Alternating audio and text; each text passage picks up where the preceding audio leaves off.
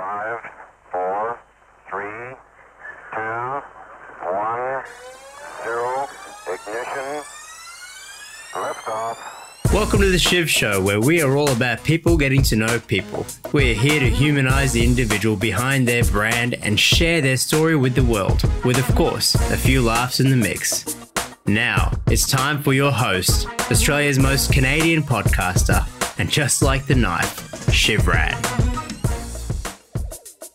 How are we doing, everyone? Welcome to another episode of the Shiv Show, where we're all about people getting to know people. Now, in this episode, we get to meet Yasmin Grigaliunas, and let me tell you, this lady is a huge inspiration. Yasmin built a fundraiser from the ground up and took it from $15,000 in year one to $90,000 in year three, and this year is actually gearing up for $250,000, and it's only a few years old. I love what she stands for. She just oozes positivity, and listen to the episode. I can guarantee you'll be feeling happy all day long. It's just what Yaz does. Don't forget to subscribe, rate, and review on Apple Podcasts. And without further ado, here is Yasmin Grigaliunas. Hello, everyone. Welcome to another episode of the Shiv Show. Today, it is my privilege to interview someone who's literally been changing the world over the past few years. She's built a fundraiser from the ground up, and it's continuing to grow at a massive rate. I can't wait for you all to hear her story. I, for one, am pumped up. So without further ado, Yasmin, welcome to the Shiv Show. Thanks, Shiv. It's fantastic to be here today. Good. And Yasmin, listen, like I said before, this is your episode. We want to get to know all about you. We want to get to know all about your story. But before I ask you to just explain yourself a little bit, I'm going to ask you a quick question. Is that okay with you? Yeah, sure. Done. A hero to me is somebody who, puts their own interests aside, puts their own assets aside to actually help someone. And this is literally what you're doing. So what's your definition of a hero? Wow, that's a tough one, Shiv. I've never really thought of myself as a hero. I think a hero is someone who does put their own interests aside, someone who really does live their life for others. Mm-hmm. It's so easy to get caught up in the world today of what's in it for me, how am I going to benefit from this, what am I going to do today to make myself better. But I think, maybe a hero is someone who looks at life through other people's eyes, mm-hmm. and thinks, how can I help that person in need? And whether it's someone, in need from a poverty perspective, in need from a disability perspective, or in need just from a bit of love and attention perspective. I think a hero is someone who looks at life through other people's eyes and then adapts themselves to help that other person have a better experience. I love that. And really, Yasmin, I think this is exactly what you're doing through the fundraiser. And, obviously you're a very positive person, so a real life hero for sure. Oh, for thank sure. You. No problem. Yasmin, why don't you just jump in and tell us a little about yourself? Sure. Well, I am the eldest of 4 children, and my mum is a hero. She was a single mum at 21 when my dad took off, and she had 3 girls under 3. And so if you want to talk about a hero, then definitely a big shout out to my fantastic mum there. And so mum really gave her life up for us girls, and we moved in with my grandparents from that very young age. Okay. And my nan and pop, another 2 heroes in my life, really raised us while mum went out and earned a living to be able to support the 3 of us girls. And look, life was fantastic. We didn't have a lot of money, we didn't have a lot of things, but we had no idea that we didn't have a lot of money and didn't have a lot of things. What we had was each other, and family is certainly something ingrained into, the foundation of my life. Nan and Pop gave up their lives to be able to raise, my mum's children and support them as their own. And so we lived in a tiny little 2-bedroom and a sleep-out place on the Kingsway in Miranda in Sydney. And we effectively had an enormous family by basically having my Nan and Pop's youngest children, who are my aunties and uncle, really as siblings.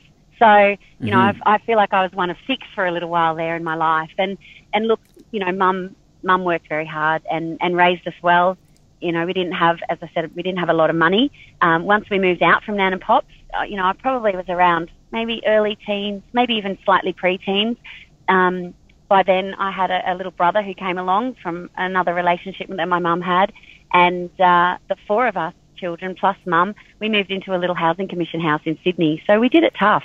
But mum continued to support us and work hard. And look, we took off to Queensland not long after that and started life fresh up here in Queensland. And let me tell you, I might not have been born in Queensland, but I certainly consider myself a Queenslander through and through. Queenslander, yep.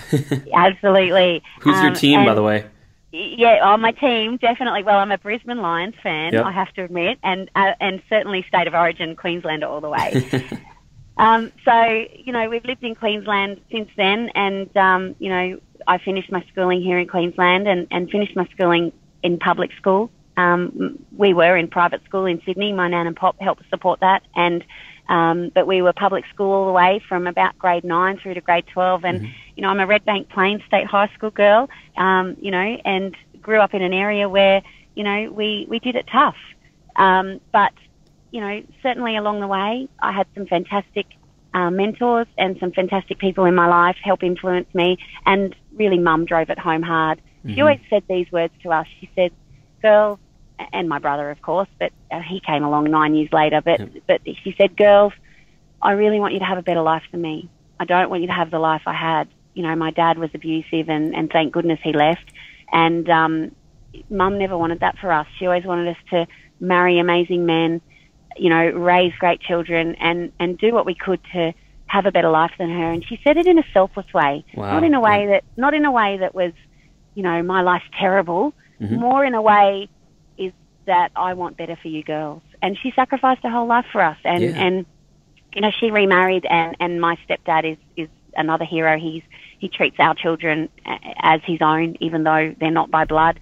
And he's the pop to my kids, and the stepdad to me. And we, the three of us girls now, and I mean, we've got a bunch of kids between us, and we're all still married to the men we married, 20 plus years ago. And so I think we're a product of Mum. That's such a strong bond. Oh, it's amazing. It really is amazing. And so, that's really me. And look, I work really hard. I won't, it took me a long time to admit that, but I'm a very hard worker, maybe a bit obsessed, and possibly a workaholic. But I'm proud of that. That's who I am. It's not a bad thing. It's not a bad thing. Especially for what you're doing. It's not a bad thing at all. Oh, look, it's my normal. And I used to fight against it and think, oh, my goodness, this is not normal. But really, I've come to the term of thinking that it's my normal. And I realise now that there's been a lot of influences along the way that have got me to be this, that have that high work ethic. And certainly my pop, who was a bank manager, he worked very hard to support us. And certainly my mum, who went out and worked incredibly hard to support us. I think I've got a lot of my work ethic from them, and look, my first experience in the workforce, I was a pizza delivery driver for Silvio's, who are now Domino's, who bought Domino's, and I'm Domino's blood through and through. And let me tell you, if you ever want to learn how to work well in the workforce, go and work in a Domino's store. Work at the Domino's shop. It will set you up for success in the future. I wholeheartedly believe that. Is it that because of the multitasking? Yeah, the work ethic, the multitasking. I was lucky enough to land in a store where Kerry May at the time was, and Don's the CEO of Domino's, and Kerry is his sister. So talk about how lucky am I to have lucked on to have Kerry as a mentor and someone. She was my first boss, and I don't think I could have had a better start in the big wide world of work than have Kerry as my first manager. So, multitasking, fast pace, great customer service, answer the phone in 3 rings, make pizzas, cut pizzas, deliver pizzas. I mean, it's the whole gamut of, what you experience in the world. And at the time you don't realise that. You think you're just delivering a pizza or making a pizza or cutting a pizza, but really what you're doing is you're setting the foundations for the future of your own career. Wow, I really like that. The simple things, eh? Yeah, absolutely, the simple things. Yasmin, we just going back to your childhood a little bit. What was 10-year-old Yasmin like? You're obviously a very giving person. Were you always like this? Oh, look, I'm the eldest, so I think my sisters will say that I'm the bossy one, the one that kind of makes them do what I want them to do. I'm really good at influencing others because I was the eldest sister. And look, I think 10-year-old Yasmin was probably a little bit cheeky, but always I think always good. In fact, I could say that about my whole family. We're good people. We do good things. We don't really and didn't really get messed up in drugs. We didn't really do illegal things. You know, we just didn't do the wrong things. Mum might. If you ever talk to my mum, she might tell you I was the bad one. But I think I was always trying to push the envelope, always trying to understand, you know, not break the rules, but understand, well, what more can I do? Yep. I know that that's the capacity of what you're telling me, but surely we can push it further. Surely we can go harder. Surely we can do more. And I think I was always challenging that, but in a way that had goodness at the heart. Mm-hmm. And I see it in my 11-year-old daughter right now, let me tell you. Yep. Oh, my goodness. I look at her and think, oh, my gosh, I must have been like that when I was 10 or 11. And it's an interesting experience to think back and reflect on how you might have been as a child. Yeah, it really is. I mean, when I look back at how I was as a child, I think that a lot of the traits are still the same, but how they grow over the years is just amazing. Yeah. Right. And I don't have any kids, but you know, I'm excited for the day that I can start seeing their personalities grow. Right? Because you probably see, like you said, you see it in your 11-year-old daughter.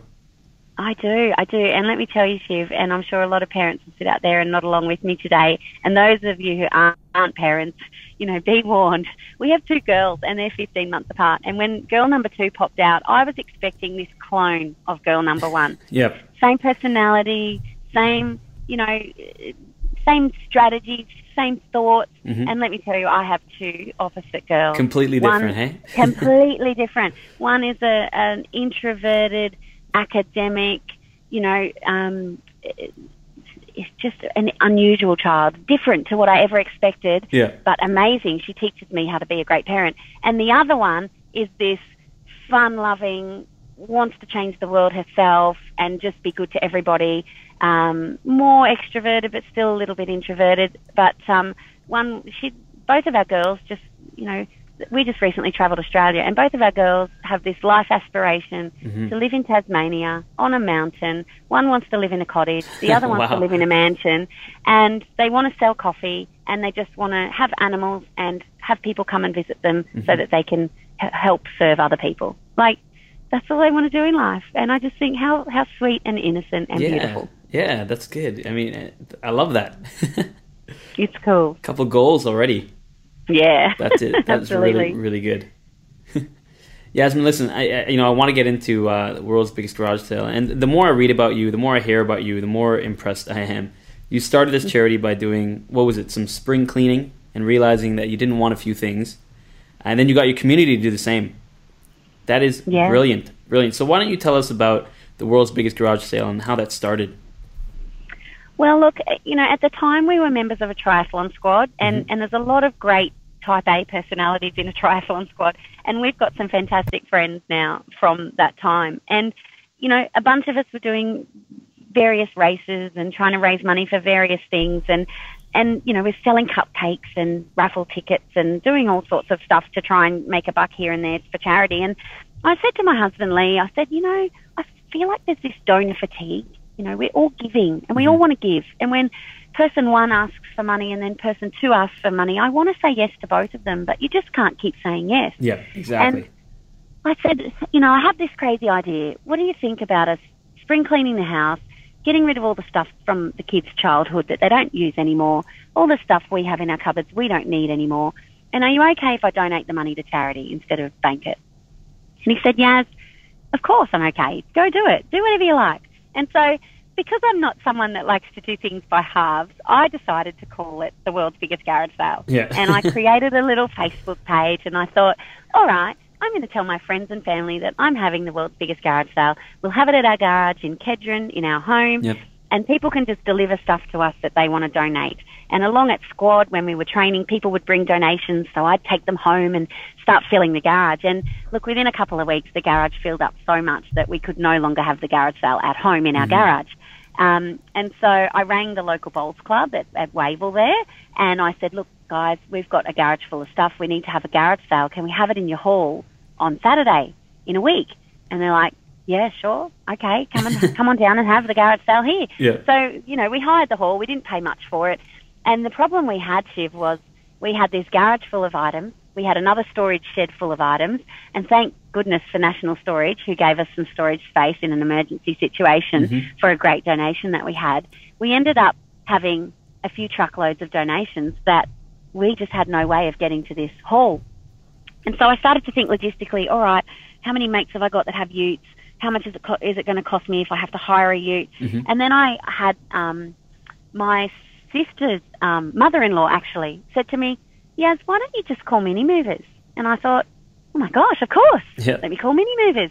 So we gave them a ring, and they thankfully saved the day and sent a couple of guys down, and a couple of truckloads later, we filled this hall, and we literally moved in on a Friday afternoon. We had all the stuff delivered to the centre of the hall, and I had 50 friends and family, and we got some pizza that night for dinner, and we literally set the hall up overnight. Some of us stayed the whole night.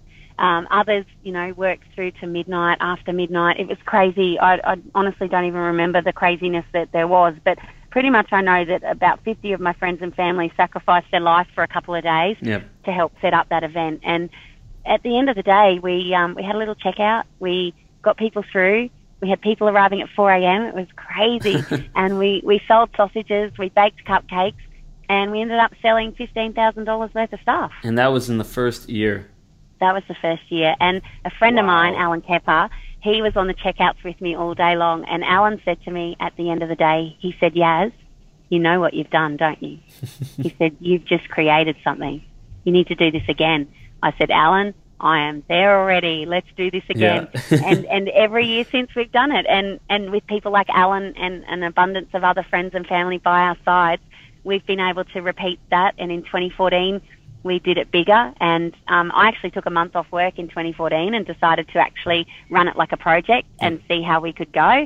And we were kindly donated the use of a school for 2 weeks to set up, and we ended up raising $60,000 in year 2, which is ridiculous. It almost killed us. It grew so quickly. We were like, oh my gosh, how are we going to manage this? And we just, we decided to come back in 2015 and do it again. And in 2015, I took a different approach again. We put the project through a system called Agile, which, a lot of people might be familiar with, Agile methodologies. It's a project management system. A lot of software companies use it. And, we used Jira, which was the product. And I said to my husband, all right, you got to come on board with me. We're going to run this project in Jira. We're going to run it like it's, like it's a business, but we're just still a mum and dad bake sale, basically. And, this time we had about 150 volunteers help us. We moved into a warehouse at Cooper's Plains, which was donated to us by Goodman, who are incredible partners. And we ended up raising almost 90 grand at our third event. Wow. So 15 to 60 to 90. Yeah. Crazy, hey? Wow. Really crazy. So question for you. So the first event, how long was the process from creating that Facebook event to actually having the charity event? Oh, it was a matter of weeks. Not very long at all. A couple of weeks, maybe? Yeah. So what was running through your head at the time, like logistically? Oh, look, I thought to myself, this is really easy. We just need to get stuff donated to us, and we're not paying for it, so our costs are minimal. Let's ring a local radio station, see if we can get a little bit of support from the Quest newspaper. And thankfully, we lucked onto a wonderful lady at Quest called Jodie, and she was like, "Yes, we'll run a couple of little ads for you." And with very minimal marketing, we just whipped it together in no time at all. And we honestly didn't have a lot of time to think about it. It was just an accidentally successful event, I think. Wow! And you had 50 people, or around 50 people of your closest friends come and help. That just goes to show what kind of person you are, Yaz. Oh, they're just coming out to help you. It was amazing. I'm in awe of that. We talk about the garage sale today, and a lot of people associate it as our thing. But at the end of the day, if I had a garage full of stuff to sell like we've had in the past, there's no way, even between myself and my family, that we could pull it together without the help of the amazing community and the friends and family that have supported us right from the beginning. Wow. That's awesome, yeah. So you're obviously a great communicator, a great influencer. What were you doing before all of this?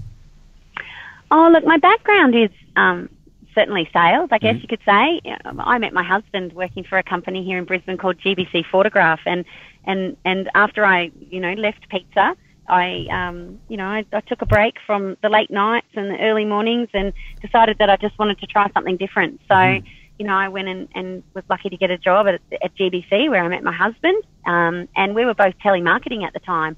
And, it certainly wasn't the path I thought that I would take in life, but I really enjoy talking to people. Yeah. And so I thought, let's see how I go at this. And, before too long, I was doing well at that and able to find myself being promoted. So I then actually telemarketed at a place called Video Pro here in Brisbane. Yep. They're a Queensland, born and bred business. And I really wanted to work for them. They sold great technology. I loved their projectors, and the company I was working for at the time was stopping selling projectors. So I thought, all right, well, of course you ring the CEO of the company and you ask them for a job. Isn't that what you do? So I managed to get an interview, and thankfully, so you actually call the CEO directly? Absolutely, I called the CEO. I love it. I said, Shane, I'm Yasmin. How are you? I'd really like to come and work for your company. I love projectors. I know you sell them. Have you got any jobs available? Wow. he takes a lot of guts, yes. I just thought it was normal. So I just, I went in and met a guy called Graham Evans, who's still a great mentor and friend today. And he interviewed me and said, all right, we've got a job. This is the role. You're going to start a new department in our business. We've never done it before. It's education. We want you to look after our education department through the business centre. And I was like, all right, what's that mean? And he said, okay, well, we want you to sell projectors to schools. We want to grow our school market. And I said, okay, I can do that. Of course I can do that. And so when I came, the only person in the education team, and I grabbed their ream of paper with their old sales history on it, and I highlighted all the schools that they'd sold to in the past. And I thought, all right, that's where I'm going to start. And then I worked out, how to find all the other schools that they hadn't sold to. And I said, I'm going to sell $1 million worth of projectors this year for you. And they're like, what? I said, yep, I'm going to sell $1 million. We're going to do this. And look, I'm not really, I say my background's sales, but I'm so not a salesperson. Most people associate salespeople with, and I think it's a myth. They think salespeople are, those annoying traditional pushy, types. aggressive. Aggressive. I am so not anything like that. Yeah. I'm all about love, all about the relationship. And for me, selling is not telling. Selling is listening. Yeah. And selling is going, okay, well, what's the challenge that you have, and how do I help you solve your problem? And how do I make my business adapt so that we can provide you with the service you need, not how do I make you buy my product? And so I'm definitely not a how do I make you buy my product person. So it's different, and I was the only female salesperson at the time at Video Pro, and I absolutely would have ruffled some feathers, and I don't know that I'm proud of that, and I don't know that I'm not proud of that, but it's just what it was in a male-dominated industry. And I just went about the business of growing this business that I was trusted to grow at a very young age. I think I was 21 at the time, and with trust and with great mentors around me, and with a lot of challenges ahead. We grew that business I was there for 13 years at Video Pro, and we grew that department into the biggest education supplier in the state for audiovisual technology to education. So, yeah, it's a pretty cool journey. And I love the story. As you know, I'm in sales, which is how we met through my state manager, Michael Reed. I love this story because I don't consider myself a salesperson either. I just consider myself a people person. Yeah, it's about that interaction, about building that relationship. So you got it bang on. I love that.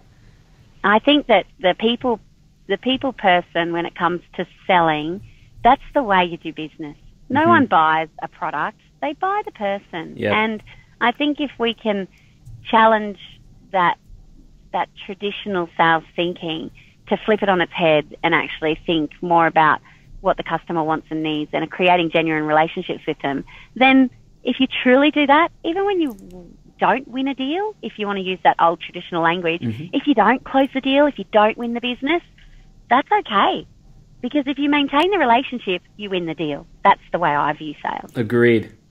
You may not win this one, but you win the next 5. You absolutely right? And it has to do with the relationship. Yes, absolutely. So when you lose a deal, walk away with pride, and understand what you didn't do or what your product lacked, and then continue to work with the customer. Don't drop them. Continue to work with them and continue to be their friend. Continue to understand their business and their strategy. And one day at a different time, you may then have a product or a service that meets their need. And they will come back to you because of your relationship, not because of your product. I love that. I love that. I still have some customers in Canada that I keep in contact with. And wow, it's just, it's refreshing. It's refreshing. Yeah. Because it's about the relationship. It's about the relationship. And I think, it strikes me that it comes back to pizza. You can buy a pizza from anybody. And at the time, there were Domino's and Pizza Hut and Pizza Haven and, everybody out there selling pizza. And, back when I was selling pizza, they were cheap as. Pizza was $4.95, $5.95, cheap as to make. And so your price wasn't your differentiator. And we were taught that really early. Yep. We were taught that it was all about the way you treated your customers. And back when I sold pizza, we actually answered the phones in the stores. There was no call centre. There was no one else answering the phones for you. And I don't know if that's still the Domino's model today. I'll have to ask Don next time I catch up with him. But that it, Kerry drove into us in a really professional way, answer that phone within 3 rings, wow that customer, and they will call back. They will come back. That's your repeat business, and that's how you grow. And effectively, that's selling. Love your customer, look after them, and they'll come back to you. Yeah, agreed. And no need to be pushy or aggressive. No, oh my goodness, no, definitely not. So let me ask you this, and I'm going off track here, but how does Yasmin build a relationship? Oh, look, I think it starts with listening. There's a lot of talk these days about diversity and, people automatically think of cultural diversity or gender diversity or other forms of diversity. But I think everyone has a story and everyone has a purpose and everyone's on a journey. And if you can truly listen to someone else and put your own agenda aside, then I think at the end of the day, that's how you win. That's how you create a relationship, and that's how you build and maintain a relationship. And you also need to understand, and this was a hard lesson for me, Shiv. This is a hard lesson, and I'd be interested to hear your own experience on it. But I really like people liking me because I think I'm a really nice person. But the reality is I'm not for everybody, and I admit that openly. And that took me a little while to come to terms to. I was like, what? You don't like me? How is that even possible? Because I don't break the rules. I don't go out to hurt people. I'm just a really nice person. And I had to come to terms with, and I did it through journaling and, reflection. And I work at a rapid speed, and that freaks people out sometimes. And I started to realize then, when my clock speed didn't align with other people's clock speed, that, whoa, this does make people feel uncomfortable. Just like I feel uncomfortable at times when, I'm surrounded by people that are different to me. But I love that difference. I embrace that difference. And I think that that's how you build relationships. We have people volunteering for us who are in their 70s, Shiv, and their clock speed is completely different to mine and everyone else's on the team. But these people just want to come in and they want to have their story heard. And I think if you can listen to other people and hear their story, then you can adapt and provide them with the means of what they're looking for a relationship. And you can do that by adapting yourself while still being authentic to who you are. And I feel like that's how I build relationships. I love that. You just have to be free and different and prepared to embrace people for who they are and take them on the journey that they want to go on while intertwining your own journey. And you said something really important that, you may not be for everyone. And I think that the fact that you realize that is powerful. Right? I mean, I had a friend ask me yesterday if I'm a morning person or a night person. And I said, I'm actually an all-day person. Like I'll wake up at 5:30 in the morning and I'm happy all up until I go to sleep. And I've had people tell me that, I'm way too positive around them. And to me, I mean, that's me. I'm not going to change. But I can't expect them to change either. And before I used to, when before I used to expect everybody to change and smile, and I kind of realized that as long as I'm happy and my core people in my force field are happy, then I need to live my life and kind of realize that I'm not the flavor everyone's looking for. Yeah, right? That's so true, Shiv. That's a really profound statement, and you've made me remember, back in my history of being, a leader and a manager. I'm definitely not for everybody, and a lot of people would probably describe me in the past as tough. And I think I come across as tough because I have high expectations and I work at a rapid speed. And once upon a time, I used to think, well, that's what everyone needs to do. Come on, surely you want to do this. Exactly. Why aren't you working harder? Why aren't you working faster? Oh, my goodness. And then I learned that that's not how the world works. Yeah. Because if everybody was working at that pace, it'd be a different world. Oh, my God, it would be a horrible world, Yeah. Steve. It would be a horrible world. And look, I had kids, and my kids taught me, and I've worked with team members who have been brave enough to, think that, I really am a pussycat, but maybe didn't come across like that in the past. Yep. For those who know me well, I really am a softie, and it took a lot of reflection. It took me to slow down, and it took me to realise that it's okay to be different, and it's okay for people to not work like I work or act like I act or like me or be like me. Yep. There's room for everybody in this world, and diversity in teams and diversity in leadership and diversity in thought makes us all stronger and better. So I now embrace it, and I think a lot of people that have worked with me closely over the last few years especially would agree that I'm certainly more true to myself now, that I realise that I'm not for everybody, and I'm okay with that. And I love that, and you're obviously open to different personalities on your team. So let me ask you this: what sort of ideal characteristics do you look for in employees at the world's biggest garage sale? That's really easy, Shiv. For me, it's about attitude. I don't care about skill. I don't care about capability physically. I don't care about mental capacity. Really, I'm looking for people who have the right attitude, who are wanting to make a difference in people's lives, whether it's through donating a great product for sale, coming and volunteering their time, or just providing some thought and advice. I love positive people, and I'm so attracted to them, and that goes without saying. Yeah. If I could live in a world where everyone was positive and, joy was at the controls of our minds every single day, then that would be my utopia. Yeah. But I realise that's not reality, and I have a daughter that teaches me that that's not reality. And I know that even though someone might be more reserved, quiet, unassuming, but have a great attitude and want to do good, then they make just as much of a contribution as the people that can come along every day and make a bigger contribution in hours. I think that the biggest contribution is made when a bunch of like-minded people who care about the lives of others come together in a space and just bring their attitude to build what we build. And it's built by the volunteers. It's certainly not built by me. Yeah, and you brought up positivity a few times. How do you stay so positive all the time? Oh, look, my favourite book is, and it's going to sound crazy, but my all-time favourite book is The Little Engine That Could. And it's about the little engine that needs to climb a mountain and go over the mountain because they can't go through the mountain anymore. And this tiny little engine has absolutely no capacity to go over the mountain, because it just physically can't do it according to what everybody else thinks. But this little engine, and let me just note to everybody that this little engine was a female, which is pretty cool as a story when you're a mother of two daughters. But this little engine, she just chanted to herself, I think I can, I think I can, I think I can.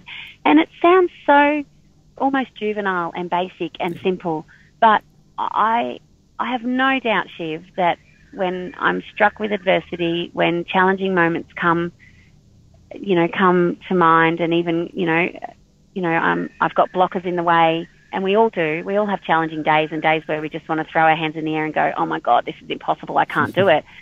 But I just don't believe in the word can't. I think can't means won't, and as soon as you say that, your brain turns off parts of its, capability, and you are limiting yourself. So for me, anytime I feel like there's a slight bit of negativity coming my way, I just think of the little engine, and I literally chant in my head, I think I can, I think I can, I think I can. Yeah. And all negativity disappears, and I just climb that little mountain.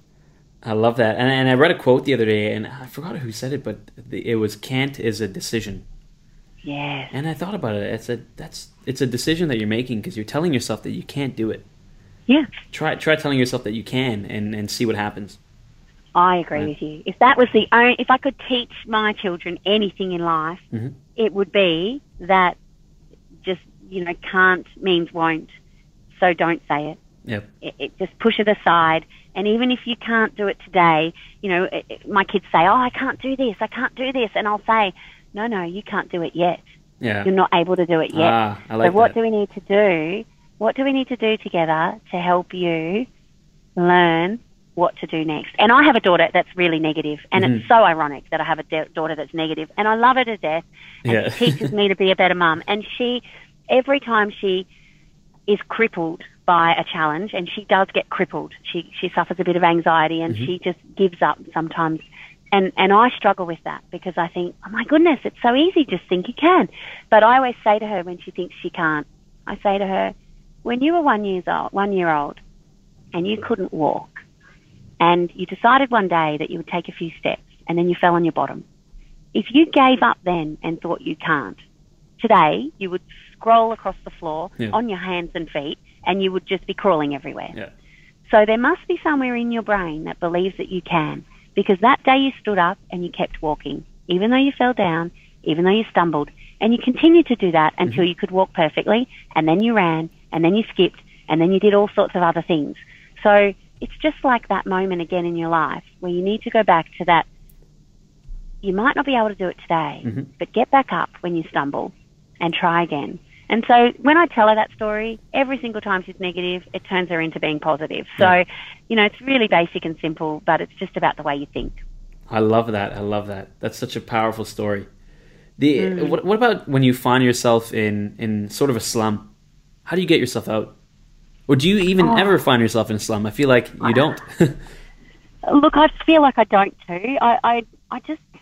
I don't know that I want to even think about slumping. I mean, there would definitely be times where I'm in a slump. And if you talk to my husband, he would say, oh, my gosh, yes, there's times when she's in a slump. Yeah. What do? I love to run. I run every day, Shiv. Yep. I set myself a goal in 2017 because I got the poos with myself in 2016 when I made all these excuses that I couldn't run because I'd never run by myself. Yep. So I decided that I would run in 2017 every single day. And so it's really easy to say, oh, I can't run today because it's raining, there's a thunderstorm, there's lightning, I'm tired, I don't have time. But I think I've learned that running is my meditation. And so when I run, I go into this zone of maybe anti-slumping, and I think about all the great things, and I look at the fact that I'm alive and I'm able to run, and I've got an amazing family, and, we have our health, and, we want to do this good in the world. How can you be slumpy when you have that? And, I mean, there's people in this world who have it so much worse off than us. Agreed. In this country and in the world. And I think, no way, how can I complain? I have a friend, and look, she's more of an acquaintance, and through triathlon we know her. And her and I are the same age, the same body structure, we race the same races, and one day she tragically got hit by another bike, and she became a paraplegic. Oh, wow. Now, every day, I know, it's terrible. And so now every day I run, I think, well, I'm running for Danny. I'm running because I bet Danny wishes she could run today. Yeah. And, if I want to, and she has an amazing life and is an amazing person, but, the minute you want to start to complain about something, think about all the other people who can't do things that you can do, and be grateful and appreciative of this amazing life we have. So I think life's too short to slump. There's definitely no time for it. And if it does happen, I snap out of it really quickly. Yeah. And I'm the same. That's such an inspiring message because I don't ever find myself in a slump. And if I do, I think it's for about 4 seconds and I snap out of it because I realize the exact same thing. Life is good. My family is happy. They're healthy. I'm happy. I'm healthy. And life could be worse, but it's not. And I'm here for a reason. Could. Right? And Shiv, I love that you say that because you know, you'll be my phone a friend now. If ever I have 4 seconds of slumping, Yeah. I'll Give drop me you a call text. anytime. I will, Yeah. I will. And maybe that's the key, Shiv. You know, I bet if you looked at your little circle of friends Yep. and who are the closest people to you, I bet they're positive people. I bet they give you energy. I bet they bring you joy. Yeah, and it's funny you mention that, because I've been, I don't want to use the word preach, but I've been telling a lot of people this for the past little while. In the past year, I think I've done a recycling of the social group that I hang with, and it's very important, and I recommend everybody to kind of put a magnifying glass over your social group, because you should be hanging with the people that you want to be like, whether they're positive, whether they're successful. You know, you are like the 5 closest friends that you have. Yeah. And that it's important to choose those 5 people. Yeah. I agree. The 5 people you surround yourself with is what you become. And we teach our children that every day. We say, look, pick your friends and choose the people that you want to be surrounded by, because they will either make you better or they might not make you better. And you're either moving forward or you're either standing still. And in some cases, possibly even going backwards. And I think my mum taught me that. She drove the anti-drug message to us so hard that we were all too scared to ever try drugs. And so we never hung out with people. I didn't even know what a bong was until I was an adult, when someone actually said, oh, do you even know what it is? I'm like, of course I do. No, not really. What is it? And because, you know, we just didn't surround ourselves with people like that. And that was a choice we made. And I'm really grateful for that. And, you know, I'm certainly taking that same tact with my kids. You know, really open, honest communication, have an awareness of the people that you're around. Otherwise, you could easily get caught up in a world that you just didn't plan for. Exactly. Yes, listen, I feel like we can talk for probably 2 hours, but just a couple quick questions for you. Now, obviously, you've had a lot of success with world's biggest garage sale, and it is new. It's a couple of years old, and you're getting ready for a big year in 2017. Can you just let us know what the plans are for this year? I sure can. We this year we're actually going huge. So Lee and I were travelling last year. We did a lap of Australia with our girls in a caravan, and it was incredible. Wow. And that's a whole other story for us to do one day. And you know, while we were travelling, we had a phone call from News Corp, as in News Corp Australia, and they said to us, look, we really love your garage sale. We want to have a garage sale in Brisbane to raise money for the Kurumel Children's Fund. Rather than compete with you, why don't we partner? How do you guys feel about that? Wow, and I said, gee, News Corp, who are you again? And no, I'm kidding, of course. I was like, oh my God, Lee, News Corp want to partner with us. This is amazing. We've always wanted to get advertising behind the garage sale, and we always knew that when we did, that it would grow into enormity. So within about 3 seconds, I agreed to meet with the CEO and the committee for the Kurumel Children's Fund. And let me tell you, it was the best day. Talk about positivity. That room was full of positive energy that I just didn't want to leave. I think they had to probably pry me out of there because I was ready to pack my bags and move in. But look, it was amazing. With a partnership now with News Corp Australia and raising money for the Kurumel Children's Fund, I met with a friend and another mentor of ours, Mark Salby, who many Queenslanders will know as Queensland's first chief entrepreneur. And I'm good friends with Mark's wife, Heidi, and Heidi said to me while we were travelling, she said, Yaz, you really need to speak to Mark. You know, you've got this garage sale thing, it's been a hobby, you now have News Corp on board, you know, you got to talk about your structure, your strategy. What are you going to do? And I said, yeah, I think you're right. So, you know, Lee and I had lunch with Mark Salby about 3 days after coming back from our lap around Australia. And while we were travelling Australia, Shiv, I was working for the company I was employed by called AVT on the Gold Coast. And when I mentioned Graham Evans before, my mentor from Video Pro, he's actually now the CEO of AVT on the Gold Coast. So I was working with them, and instead of quitting my job to travel Australia, they actually offered me the opportunity to work flexibly and full-time travelling the country while I worked. Lucky you. It's amazing. I know, it was incredible. So you can imagine when I came back after 18 months of travelling the country, getting paid full-time, doing a great job for the company and, you know, creating good relationships in business, I met with Mark Salby and he says, Yaz, you need to quit your job. You have to do this garage sale thing full-time. You're not going to earn any money, Yaz.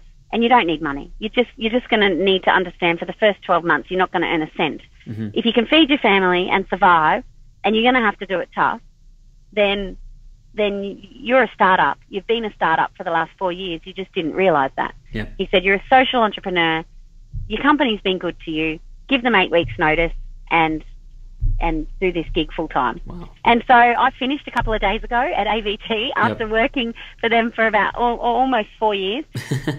Almost a year and a half of it was on the road travelling the country. Yep. And look, the first thing they said after my ugly crying to the CEO to tell him I was resigning was, how can we support you, Yaz? What do you need? Look at that. And I know. And so they're sending a team of volunteers to come and help us at the garage sale set up.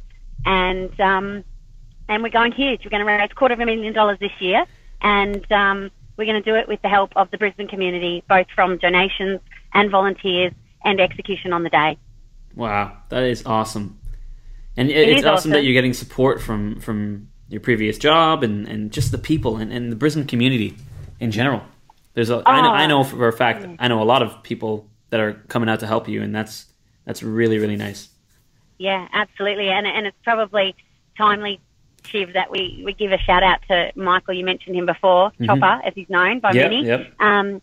What a legend is he. The guys from Orange Sky Laundry, Nick and Lucas, referred us through to Michael and said, look, you need to know this guy. He'll help you out with your garage sale. And the second I met Michael, he supported us like you wouldn't believe. I was so overwhelmed. I was so excited. I literally threw myself at him and hugged him at the end of our conversation. I said, all right, Michael, I'm coming in for a hug. I don't know if you like hugs, but I'm coming in for a hug. I'm going to get one anyway. Because you're going to get one anyway. Because he said, Yaz, I can give you 30 people. I'll give you 30 of my team for a full day to volunteer to help you set this garage sale up. And I was like, what? You're going to give me 30 people? This is amazing. So, our corporate volunteering program was born through Cisco. And what a standard they're setting for the Brisbane community to help us. And it's just incredible. We cannot be more grateful for that support. No, he's definitely a legend, and he's been letting us know for sure that we need to get out there. And I think you're going to have closer to 40 people from Cisco, which is going to be awesome. Fantastic. I think we will, and it's going to be amazing. And from that, of course, comes more opportunity. There's so many people wanting to jump on board now just because we've got beautiful relationships out there in the market, and we're very, very grateful. Yasmin, one more question for you, and I guess this can almost summarize some advice. What advice would you have for the younger generation, or in general people that aren't following their dreams? Oh, look, Shiv, when we went on our lap around Australia, it made no financial sense at the time. It made no sense at all to pull our kids out of school for 12 months at the time that was planned. And we watched the movie, is it called We Bought a Zoo? With Matt Damon, and it's amazing. And there's a quote in there that says, all you need is 20 seconds of insane courage and something great will come of it. And we live by that quote now. That's a great quote. It's you don't not do something because it might upset another person, because it might not make sense. If you feel it burning inside of you that it's the right thing to do, and your intuition is saying do it, and your bank account's saying not do it, and your intuition and heart says do it, and your friends are saying don't do it, and everything inside of you is saying that it's the right thing to do, then just go do it.